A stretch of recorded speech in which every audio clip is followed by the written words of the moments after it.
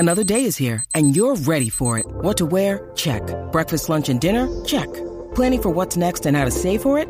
That's where Bank of America can help. For your financial to-dos, Bank of America has experts ready to help get you closer to your goals. Get started at one of our local financial centers or 24/7 in our mobile banking app. Find a location near you at bankofamerica.com/talktous. What would you like the power to do? Mobile banking requires downloading the app and is only available for select devices. Message and data rates may apply. Bank of America N.A., member FDIC. With threats to our nation waiting around every corner, adaptability is more important than ever. When conditions change without notice, quick strategic thinking is crucial. And with obstacles consistently impending, determination is essential in overcoming them. It's this willingness, decisiveness, and resilience that sets Marines apart. With our fighting spirit, we don't just fight battles, we win them. Marines are the constant our nation counts on to fight the unknown. And through adaptable problem solving, we do just that. Learn more at marines.com. When you need mealtime inspiration, it's worth shopping Kroger, where you'll find over 30,000 mouth-watering choices that excite your inner foodie. And no matter what tasty choice you make, you'll enjoy our everyday low prices, plus extra ways to save, like digital coupons worth over $600 each week. You can also save up to $1 off per gallon at the pump with fuel points. More savings and more inspiring flavors make shopping Kroger worth it every time. Kroger, fresh for everyone. Fuel restrictions apply. Welcome into another edition of MCM Radio. I am Jimmy Morris at JMorrisMCM, MuseumMiracles.com at TitansMCM. Today is Tuesday, March the 7th. Yesterday morning, I recorded a podcast talking about the report that it was likely that Ryan Tannehill and Bud Dupree would both be back with the Titans in 2023. And then later, or actually before lunch, it was announced that the Titans were cutting Bud Dupree. They have not done that yet. I don't think they will do that officially until the start of the league year, because he has some money stuff still on his contract that accelerates if they do it before the start of the league year. So we probably won't see that official until next week. But the news came out yesterday that they are going to do that. Again, no surprise. It was a bigger surprise that they were thinking about bringing him back. So ultimately, the decision that we pretty much all thought they would come to, they did end up coming to with Dupree. So, now you have to bump up edge rusher in their list of needs, because you have Harold Landry coming back. You feel good about that. Rashad Weaver, I think, is okay.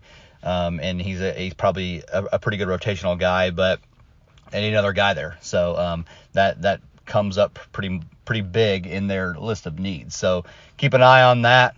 I can't see them doing that at 11.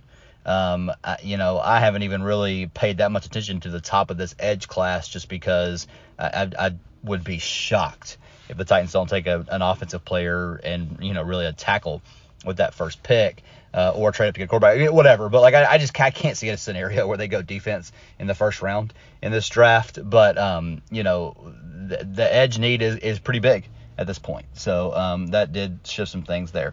The other piece of news yesterday was the report from Mike Silver that the Titans were shopping Derrick Henry at the Combine. Again, I don't think that is a huge shock, okay? Because if they are, we'll call it a reset in 23, because they're not going to tank. I just don't see a scenario where they, completely punt. That just doesn't seem to be in Mike Vrabel's DNA. But if they are trying to reset in 23, it makes sense to trade Derrick Henry. Okay, now let's talk about this from a team-building perspective first, and then we'll talk about it from a fan perspective second. From a team-building perspective, it makes sense to trade Derrick Henry if you don't think you are a Super Bowl contender in 23, which I can't imagine a scenario where this team is, because 23 is likely the last year Derrick Henry is here.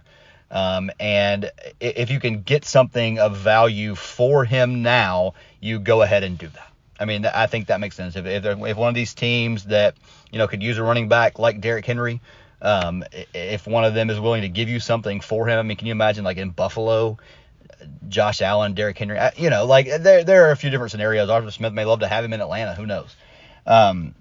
But so if they can get something of value for him, it makes sense for them to look at doing that now from a team building perspective. Now, from a fan perspective, I love Derrick Henry. He's been my favorite player here for the last, 4 or 5 years, he's been the heart and soul of this team. He loves football. He loves the Titans. He gives you everything he has. He battled so hard to come back from the foot injury. 2 seasons ago now. He's the face of the franchise. So, I mean, there's a lot of stuff that goes into that outside of, just the team building perspective. We'll see. We'll see how that plays out. It's a big consideration. I don't know. I have trouble figuring out what his value is to another team at this point. He's a 30 or 29-year-old running back that's due like $11.5, $12 million next year in, actual money. His cap number is a little bit higher than that for the Titans. But so I don't know what they can get for him. But listen, if somebody offers you a 2, a 3, I don't know if they do that, but if they do, you have to strongly consider it. And again, that is purely from a making this team competitive again in a couple of years perspective, not from the fan perspective, because I want nothing more than for Derrick Henry to play as a fan. I want nothing more than for Derrick Henry to play his entire career here, to retire a Titan, not like the one-day deal, but like have played the entire time here, retire as a Titan, go into the Hall of Fame as a Titan, because he's a Hall of Fame player. And so I would love for that to play out that way, but it doesn't seem to do that often in today's NFL, and actually not even today's NFL. It's been like that for a while. I mean, you can think back on these legends like Joe Montana, Emmitt Smith, the guys that didn't finish their careers with the team that you remember them having so much success with. So that's something else that was a little bit of a surprise, but not a shock yesterday to see that, because it does, when you step back from it, it does make sense. The other big piece of news that happened yesterday morning, Derek Carr signed with the Saints. Got a lot of money to sign with the Saints. It was a little bit surprising to me how much he got. Now, that's what quarterbacks get these days. Geno Smith also signed with the Seahawks later in the day, $30-ish million a year. The Ryan Tannehill thing here is interesting because, the team that has seemed to be the most desperate to get a quarterback, that seems like they're a quarterback away, is the New York Jets, right? And so there was a lot of talk about Carr and the Jets. Ultimately, he ends up with the Saints. There's been a lot of talk about Rodgers and the Jets, Aaron Rodgers. Now, I don't have any idea what's going on with Aaron Rodgers. I'm so sick of doing this every year. I wish they would just tell us what's going to happen and we could move on from there. But if Aaron Rodgers is staying in Green Bay or retiring or whatever he's doing, the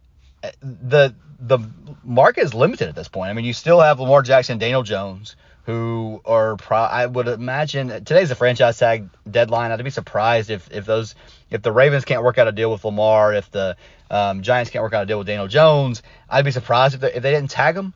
But after that, if the Jets really want a quarterback that's got a proven track record, they may be interested in Ryan Tannehill. And again, like Ryan Tannehill, as we sit here right now with what the Titans have, Ryan Tannehill gives them the best chance to be competitive in 23. But if you're trying to reset, if you're trying to go get a quarterback, whatever it may be, if they'll give you a couple of picks for Ryan Tannehill, the Jets, that is, I mean, you have to entertain it. So again, there's a lot of stuff. There's a lot of moving parts and a lot of stuff going on. And that's just me like speculating that and hurting that or anything anywhere or anything. But just something to think about and something that we will just keep an eye on going on. And listen, things are going to move quickly here over the next couple of weeks because you've got like franchise tag deadline, opening of the league year next week. So there's going to be a lot of stuff going on, a lot of moving parts.